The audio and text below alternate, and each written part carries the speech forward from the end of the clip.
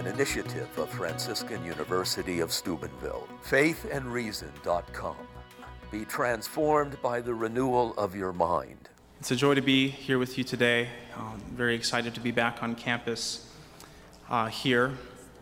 I'd like to thank the other speakers today who I deeply respect and admire, especially Your Excellency, Bishop Serratelli, Dr. McNamara, Dr. Hahn, Dr. Bergsma, and also certainly thank Rob Palladino and Jason Lewis for the invitation to be here today.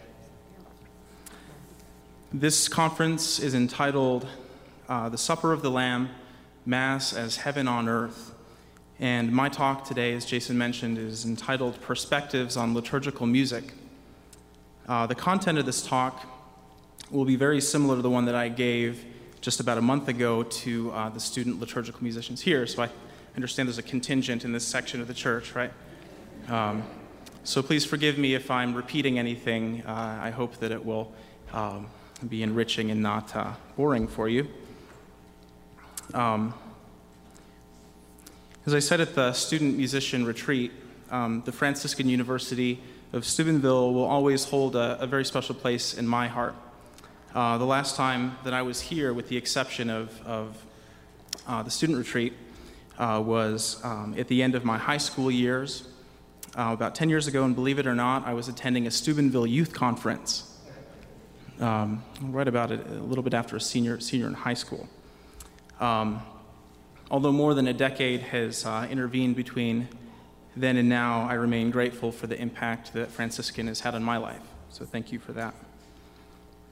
Franciscan University, and I suspect also perhaps the Diocese of Steubenville, are known for their devotion to and love for Christ and His church, and also for its firm orthodoxy in regards to the church's moral teachings, for her lex credendi, as Bishop Serratelli described this morning, or her law of belief. I hope that today we can consider the church's lex orandi, or law of prayer, which the church tells us is intimately connected to and even helps form the law of belief. And so in this talk, I'd like for us to journey together through 5 perspectives from which we can view the question of liturgical music, also in light of the new translation of the Roman Missal. Each one of the 5 perspectives will, in a way, build upon the other, and will gradually take us from an almost purely subjective view of the question of liturgical music into an almost purely objective consideration of liturgical music. So the first perspective will be a personal perspective. The second will be a moral perspective. The third, a legal perspective. And the fourth, a sacramental perspective, where I will make great use of Dr. McNamara's material, as I'm sure you'll see. And then lastly, a theological perspective, where we will consider how liturgical music can make present to us and allow us to actively participate in the earthly liturgy, in the invisible realities of the heavenly supper of the Lamb. So I'd like to begin with a personal perspective in looking at liturgical music. And I'm sure that every single person here in this church, and indeed every single person who has come to the sacred liturgy, has tread a unique path on their way there. We all come to the liturgy with our own life experiences, with our comforts and our pains, and our joys and our sorrows. And this is surely a good thing, isn't it? Christ meets us in the Mass and embraces us where we are and guides us on our journey to holiness. I'd like to share only briefly a bit of my personal journey to the service of the liturgy through music. While I do, I hope that you will also reflect on your own personal journey if some of you are liturgical ministers, or if some of you are not. You can reflect also on your journey to your participation in the liturgy. And so my own personal journey began in a small town in the Midwest, not too far from here. In fact, I think about 10 hours to the north, up in Michigan.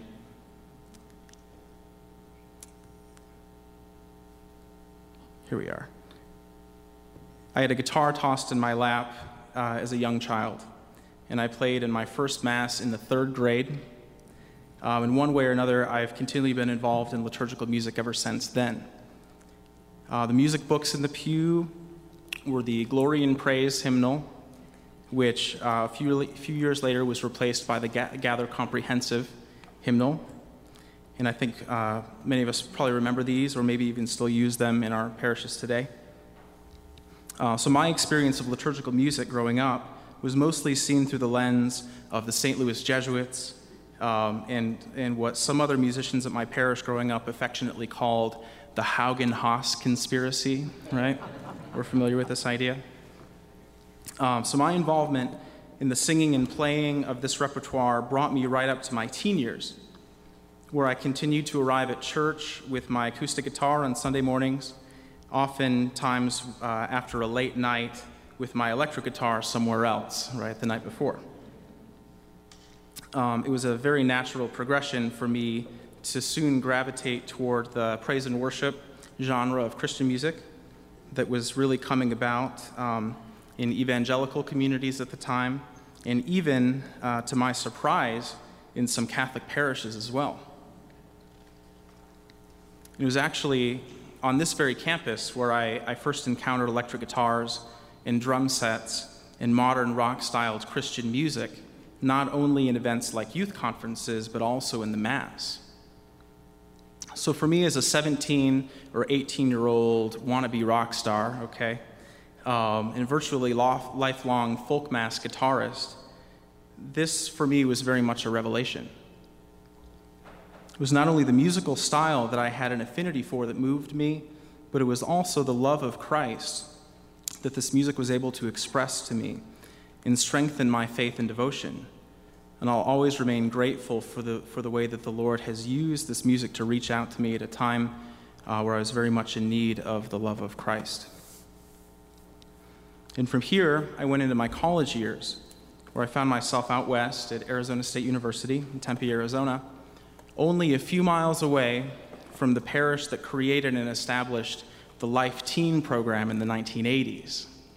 Some of us are maybe familiar with the Life Teen program.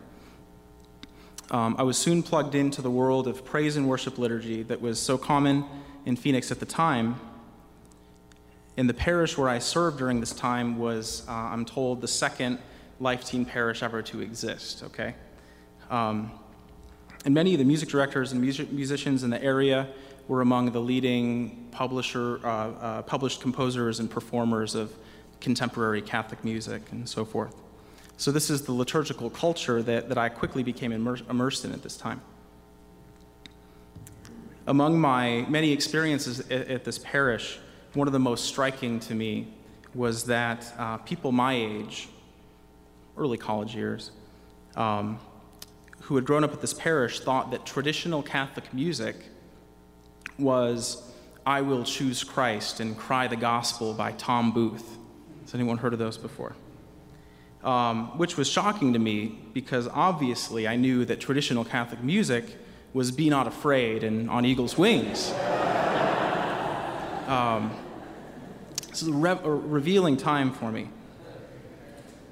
But among the questions that were raised in my mind during this time, the question of tradition certainly was one of the strongest. So it caused me to set out on a quest to discover the true Catholic sacred music tradition. And when I finally discovered it, I can tell you that I was stunned. I vividly remember discovering Renaissance polyphony for the first time. It was Palestrina's Missa Papae Marcelli. And I checked the CD out of the library at school, popped it in my CD player in the car, and on the ride home, I remember listening to the Kyrie over and over and over again, and I couldn't even get to the Gloria. I simply melted into the transcendent beauty of this music, and I knew that what I was encountering was something truly sacred, truly beautiful, and truly Catholic, set apart from any other music that I'd ever known. And I soon discovered that Gregorian chant was the foundation of the Western music tradition, and was the music of the Catholic Church for its first 1,000 years. and has had a continual presence in the church's liturgy up to the present. I began to study and learn about this music with fervor and passion. My personal discovery of the sacred music tradition of the Catholic Church opened me to a world that I literally never even knew existed. And among other things, it was the initial spark that ignited my pursuit of the study of the sacred liturgy that has followed and continues, in order that I might try to understand liturgical music and the liturgy that it is in service of more fully. So now, as compelling as the story may or may not be for you, and the story told here is simply a quick gloss and is far from over, as interesting as a vignette from my own personal life experience of liturgical music might be, we have to admit that this is just one singular subjective point of view, right? It does very little to contribute to the question of what liturgical music, and therefore the liturgy, is or ought to be. While the personal perspective is important, and it often engages the questions of, what I like, right? Or what I know, what I've experienced. We see these often in our conversations about the liturgy. While those are important, we have to admit that these really aren't the best principles for viewing the question of liturgical music from an objective point of view. So for this, we'll have to take a look at the question from a few different perspectives. Excuse me.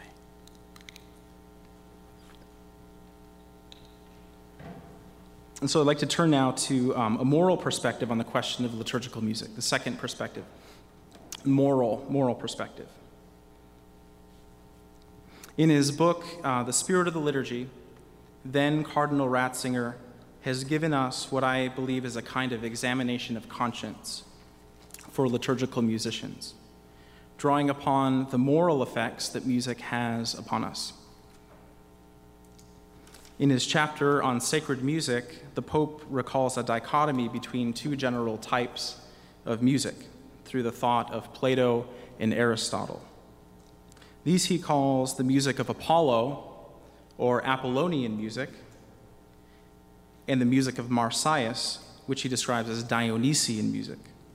We have Apollonian music on the one hand and Dionysian on the other. Generally speaking, the Pope says that these two types of music affect the listener in one of two ways.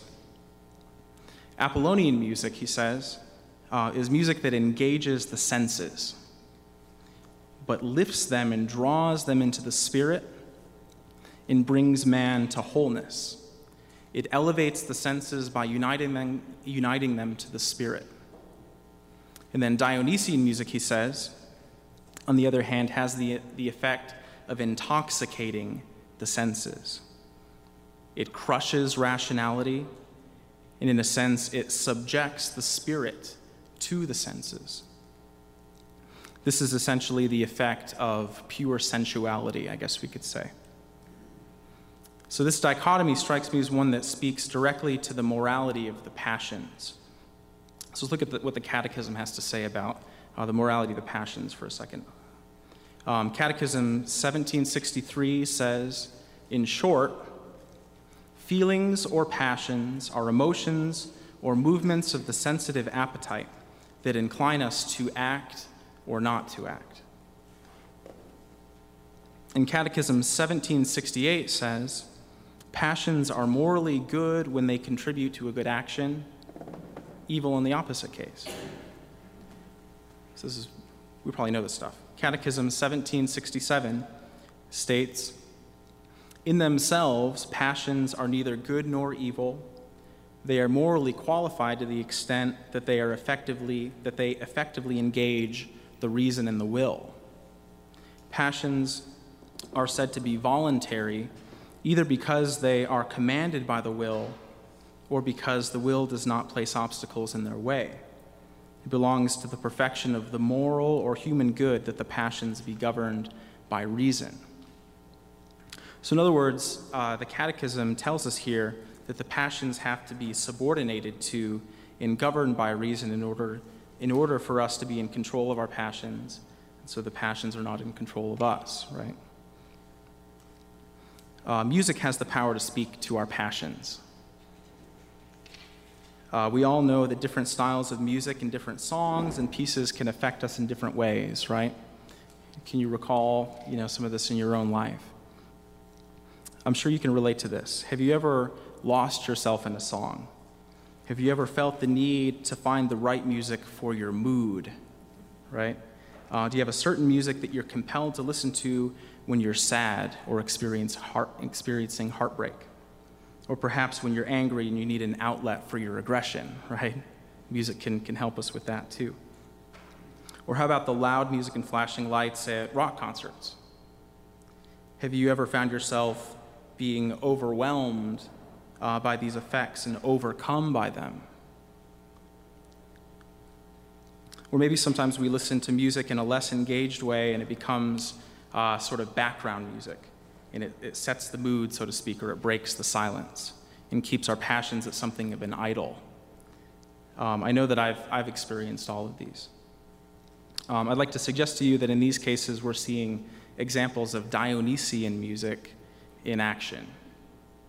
Okay, now, this is not necessarily sinful, right? It's not morally wrong to do these things, to listen to music that has that Dionysian effect on us. That depends on the actions that we make as a result of our passions, just like the Catechism told us. So please hear me. I'm not suggesting in any way that it's morally wrong to listen to these kinds of music.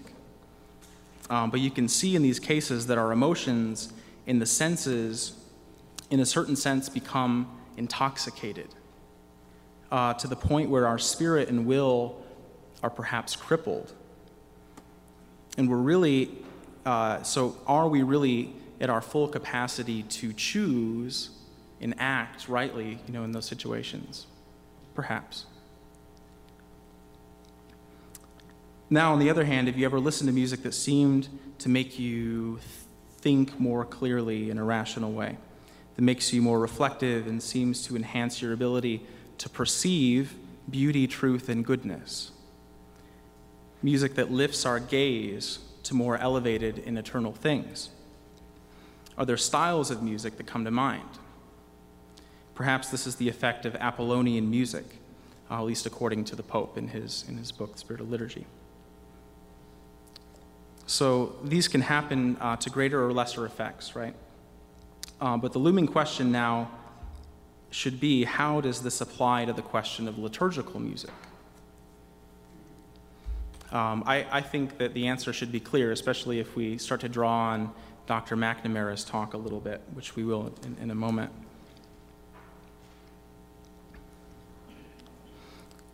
The goal of music, the music of the liturgy, is not to shackle us in our flesh, to intoxicate our senses, right?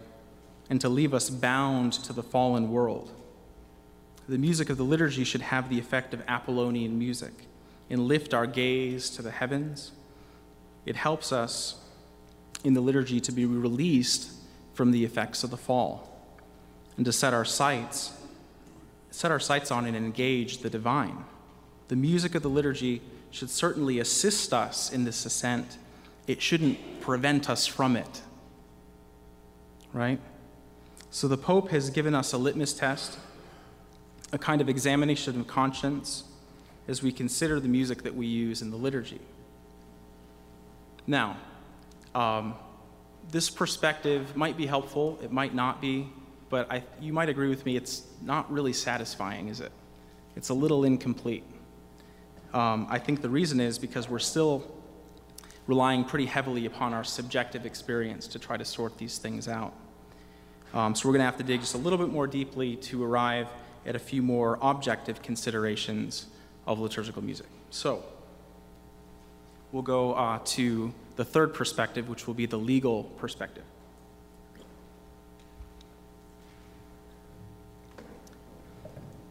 So the legal perspective on the question of liturgical music. I'm sure that we can all remember, at least those of us who work with the liturgy as liturgical musicians and perhaps other liturgical ministers and certainly pastors and so forth. We certainly remember the time that we first encountered a thing called the germ, right? It's so affectionate. The general instruction of the Roman Missal, along with the rubrics contained in the Missal itself, have the status of what we call liturgical law. And the Church gives us this guide to the liturgy as a sort of roadmap for the right celebration of the sacred mysteries.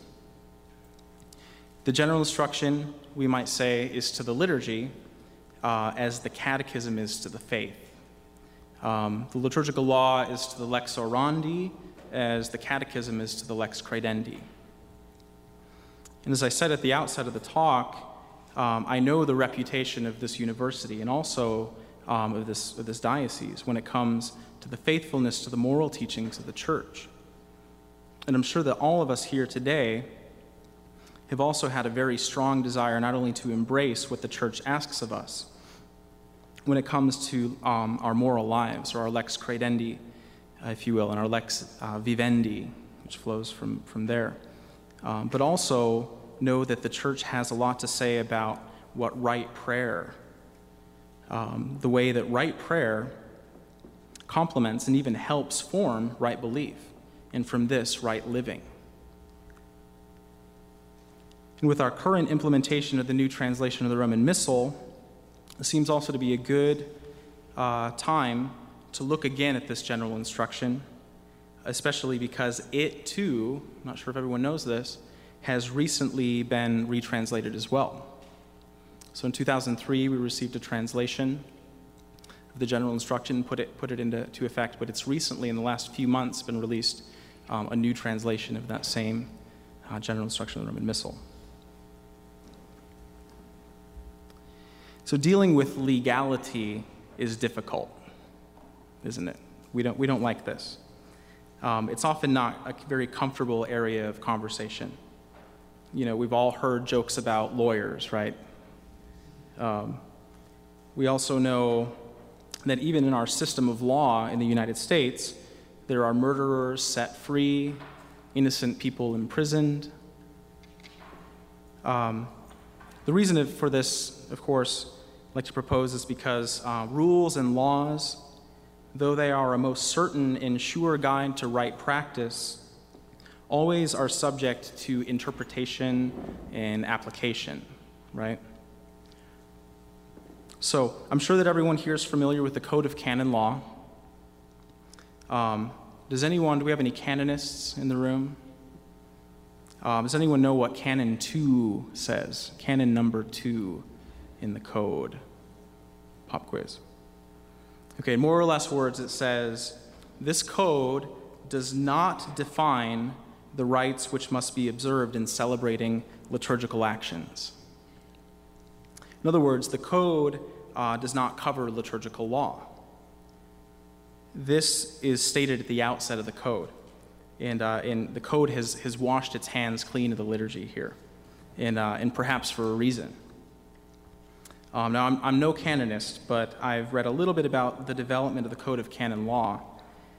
Before the 1917 Code, I understand what was required to answer a question pertaining to church law essentially was an entire library of documents contained in many vaults, and an incredibly talented canon lawyer who could sort through it all to try to find the answer to a church law question.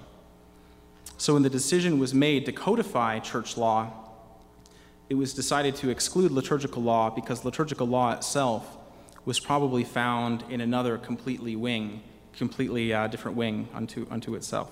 So there wasn't enough time to handle it all. So it's been left for scholars to codify in maybe subsequent centuries, another couple hundred years. Maybe they'll take the task on, we'll see. Sometimes it might be useful to have a code of liturgical law, right? So what this means is that although the general instruction is very clear, liturgical law is still always subject to interpretation and always must take into account the whole of the Church's writings on the liturgy over the course of her 2,000-year plus history, not simply a single contemporary document viewed in isolation, but the whole of what the Church has said regarding the liturgy. It's no easy task, I'm sure. While the Missal and its general instruction are very clear and indeed are a sure guide to right worship, I'd like to propose that if we read it in isolation, not taking into account the whole of the church's tradition and writings, we can get into very dangerous territory. If we view the general instruction in this way, and if we try hard enough, we can almost find a way to get around something, can't we? Or we can find a loophole, like lawyers sometimes do. So this is where I think that many of our liturgical battles can go. We can resort to trying to find loopholes to justify our practices, or we can try to rationalize things sometimes maybe in order to do what we really want to do. We're all guilty of this, I'm sure, in some capacity, myself included. And most importantly, because we're Catholics, right, we're very good at finding the bare minimum that we have to do in order to be licit. Isn't this true? We Catholics know the rules. If you're like me, I'm sure that you are very certain the exact moment when Friday comes to a close when you're fasting during Lent. Or you have an uncanny ability to calculate exactly the time that communion is distributed at Mass, so you can quickly pound down that Egg McMuffin on your way to Mass. So we Catholics know how to do these things. We know the rules.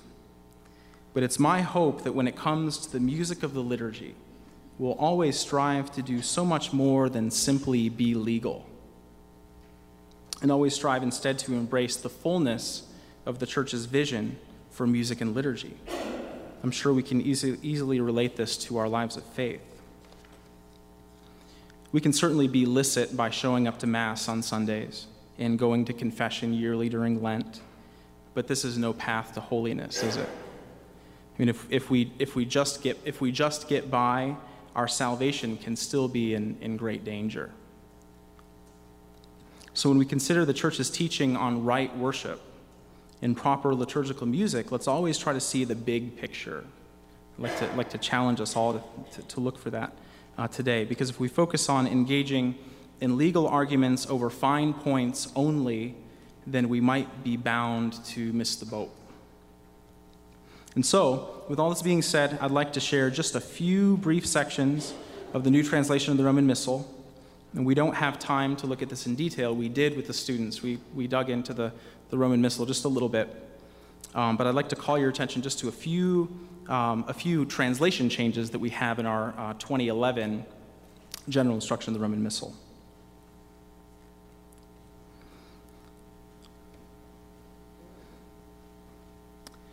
A few highlights for you to consider as you study it on your own. The new translation places an incredibly strong emphasis on the sung liturgy, is the model for liturgical celebration.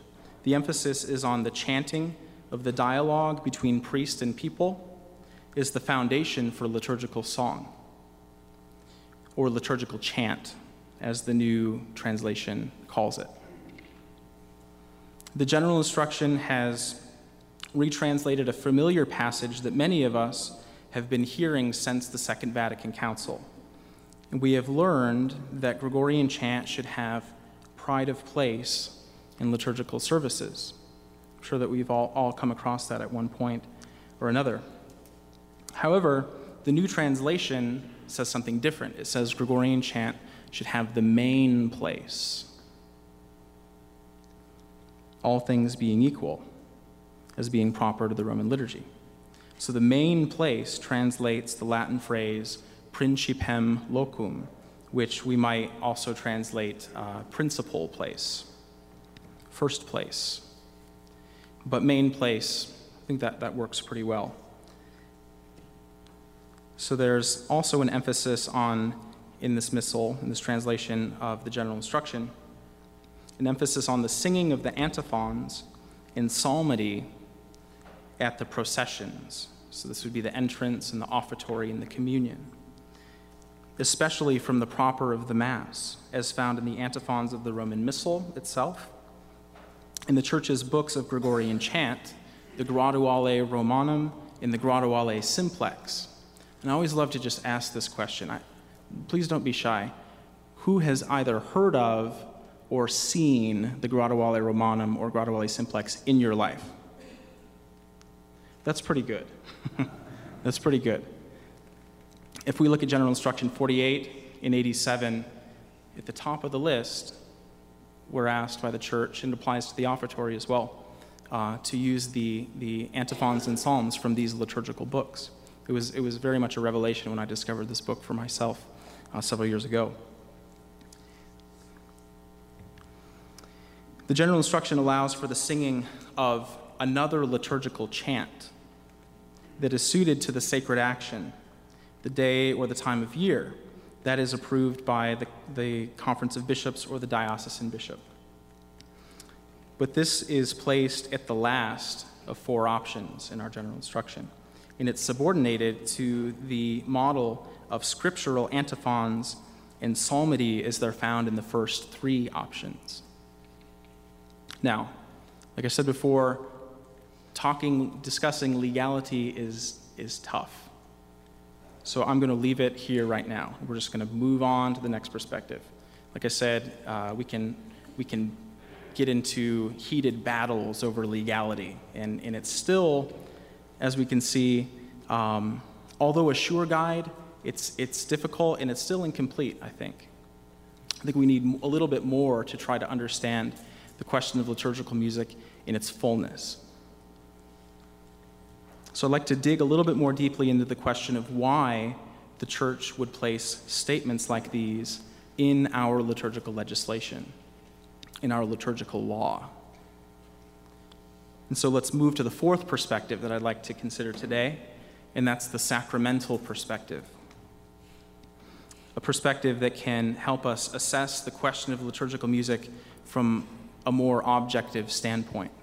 Like I said, I'm going to draw upon my friend and teacher, Dr. McNamara, heavily on this, so we'll be able to utilize some of what he put forth for church architecture and apply it to the question of liturgical music.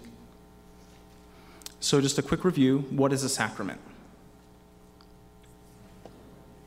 Okay, the classic definition of a sacrament is as follows: a visible sign that makes present an invisible reality. So we're speaking generally here of sacramentality, not necessarily the 7 sacraments of the Church, which efficaciously transmit grace. We're speaking of sacraments with a small s here, sacramentality. Article 20 of the General Instruction speaks to this sacramentality. And it says, the entire liturgy is carried out by means of perceptible signs by which the faith is nourished, strengthened, and expressed. And so does the Constitution on the Sacred Liturgy, the Second Vatican Council, in Article 7. It says, in the liturgy, the sanctification of man is signified by signs perceptible to the senses and is effected in a way that corresponds with each of these signs. These signs signify and make present to our senses the invisible realities of the liturgy, just like architecture and sacred art and so forth does. So what are these realities? What are the invisible realities of the liturgy that sacred art and liturgical music, sacred architecture reveal to us? Let's look at Sacrosanctum Concilium Article 8 and see if it can help us with that question. And here it is, a full paragraph. In the earthly liturgy, we take part in a foretaste of that heavenly liturgy, which is celebrated in the holy city of Jerusalem, toward which we journey as pilgrims, where Christ is sitting at the right hand of God, a minister of the holies and of the true tabernacle. We sing a hymn to the Lord's glory with all the warriors of the heavenly army, venerating the memory of the saints. We hope for some part in fellowship with them. We eagerly await the Savior, our Lord Jesus Christ, until he, our life, shall appear. and we too will appear with him in glory. So we see that the earthly liturgy is comprised of signs and symbols that make present to us an invisible reality. But what is that reality first and foremost that is invisibly present in the liturgy? And now we finally arrive at the theme of this conference, right? It's the heavenly liturgy. We participate in the heavenly liturgy when we participate in the earthly liturgy. In the earthly liturgy, we experience a foretaste of heaven. So let's consider why we need the liturgy and these signs and symbols that allow us to participate in the heavenly reality. I'm going to get into some Macnamarian thought here. Although God has given us the fullness of salvation in Christ, we're still bound by the effects of the fall in the period of image, right? At the end of time, when Christ returns and the earth is restored to its original purity, God will be all in all, and we will see him face to face. But until then, since Christ has been revealed to us and has accomplished for us salvation, we're only able to participate in the heavenly liturgy as a foretaste and through sacramental signs in the liturgy. The Eucharist par excellence is the sacrament of sacraments, right? The source and summit of the life of the church, the most efficacious presence of Christ on this earth. It is the Eucharistic sacrifice that's central to the earthly liturgy. But what about the other signs and symbols of the liturgy, like sacred art, architecture, the texts, the gestures, the vestments, and sacred vessels, sacred music? What is their purpose? And the answer to this, of course, is that they're sacraments. They're visible, and in our case, they're audible signs that make present to us invisible realities of the heavenly liturgy in which we truly participate in the earthly liturgy. So when we think about music as a sacrament, we acknowledge that it makes something present to us. The music of the liturgy not only affects us in an emotional way, although it does that, it engages our senses, and it should unite them to our spirit, give us wholeness of being so that we're able to lift our gaze to the heavenly reality that is invisibly present to us in the sacred liturgy. When we ask ourselves what the music of the liturgy should sound like, what should our first answer be? Angelic, Heaven. I'd like to propose that our first answer should be that liturgical music should sound like the music of the heavenly liturgy, sung by the heavenly hosts of angels and saints, surrounding the throne of heaven. Although this is perhaps an abstract idea to us, and is one that composers and artists have to grapple with, I think it should tell us a few things. If liturgical music should make present to us the reality of the heavenly liturgy in which we engage and indeed participate in the earthly liturgy, how about what could we say that liturgical music should not be for a moment? When we hear music that sounds like the music that we hear at the mall in the Mass, does this make sacramentally present to us the reality of heaven? When we hear music that sounds like what we hear on the radio in our car, does this make us think of heaven? And I think the answer probably is no sometimes, most of the time. So this is why the church calls liturgical music sacred music. Vatican II calls it sacred music. Sacred means set apart.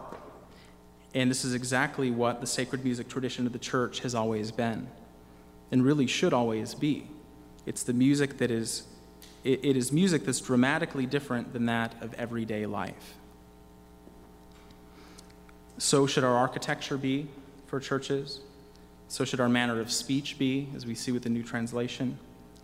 And we see in the more elevated language, yes, like I just said, in the New Translation of the Missal, the signs and symbols used in the liturgy, of which liturgical music is a part, are set apart from the ordinary and form an articulate, sacramental language that is safeguarded nurtured and cultivated by the church, and which is reserved for the worship of God and for our sacramental participation in the heavenly reality. And so finally, I'd like to arrive now at the last perspective with which we can look at the question of liturgical music, and that is the theological perspective. And I think the sacramental perspective helps us arrive now at a theological consideration of liturgical music.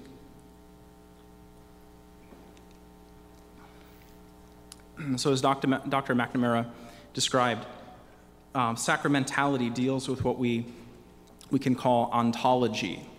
Ontology is the fancy word that essentially means the nature of being, essence. And the classic definition of beauty in our Catholic tradition is not that it is found in the eye of the beholder, right? The proper understanding of beauty in the Catholic context is much more of a theological, objective consideration. The truly Catholic definition of beauty is that something is beautiful when it reveals its ontology most clearly. So when it reveals its essence and makes that essence present to us. When it reveals what it truly is most effectively. So when we ask whether a piece of liturgical music is beautiful, we really are asking if it is revealing its ontology or its essence to us. And therefore, if it's revealing to us the ontology of the liturgy, because the liturgical music, by definition, is in service of the liturgy, right? Without the liturgy, it's not liturgical music. So it needs to reveal to us the ontology of the liturgy. So what's the ontology of the liturgy? This, finally, is an objective theological question. Subjective consideration is mostly left behind here. What I like, what I don't like, the way I grew up, what my parish does, it's not so much a concern when we look at the ontological question. We can look at liturgical theology from a number of different angles.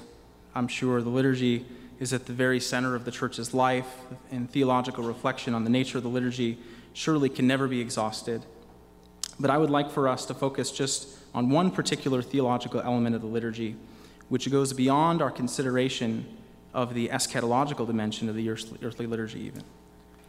And the theological reality of the liturgy that I'd like for us to consider is this: that in the sacred liturgy, it is Christ who acts. And in the sacred liturgy, it is Christ who speaks. In the sacred liturgy, the prayer of Christ is offered to the Father for the salvation of the world. Therefore, the content of the liturgy, or the agent of the liturgy, is the Logos, the Word of God. Christ, who was with God and the Father from the beginning, and who in the fullness of time was made flesh and dwelt among us. So the liturgy is the action of Christ, the great prayer of the church, and we actively participate in that action of Christ as part of his body in the liturgical assembly. So in the liturgy, how do we worship God?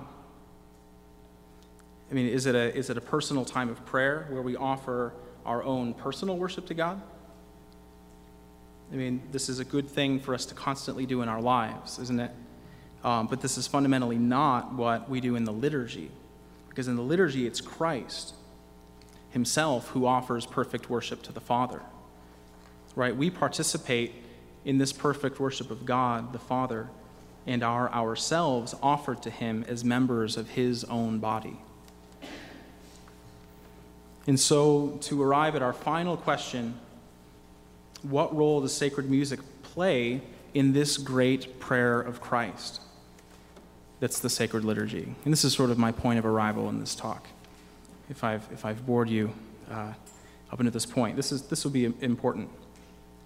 St. Augustine said that singing is for the one who loves.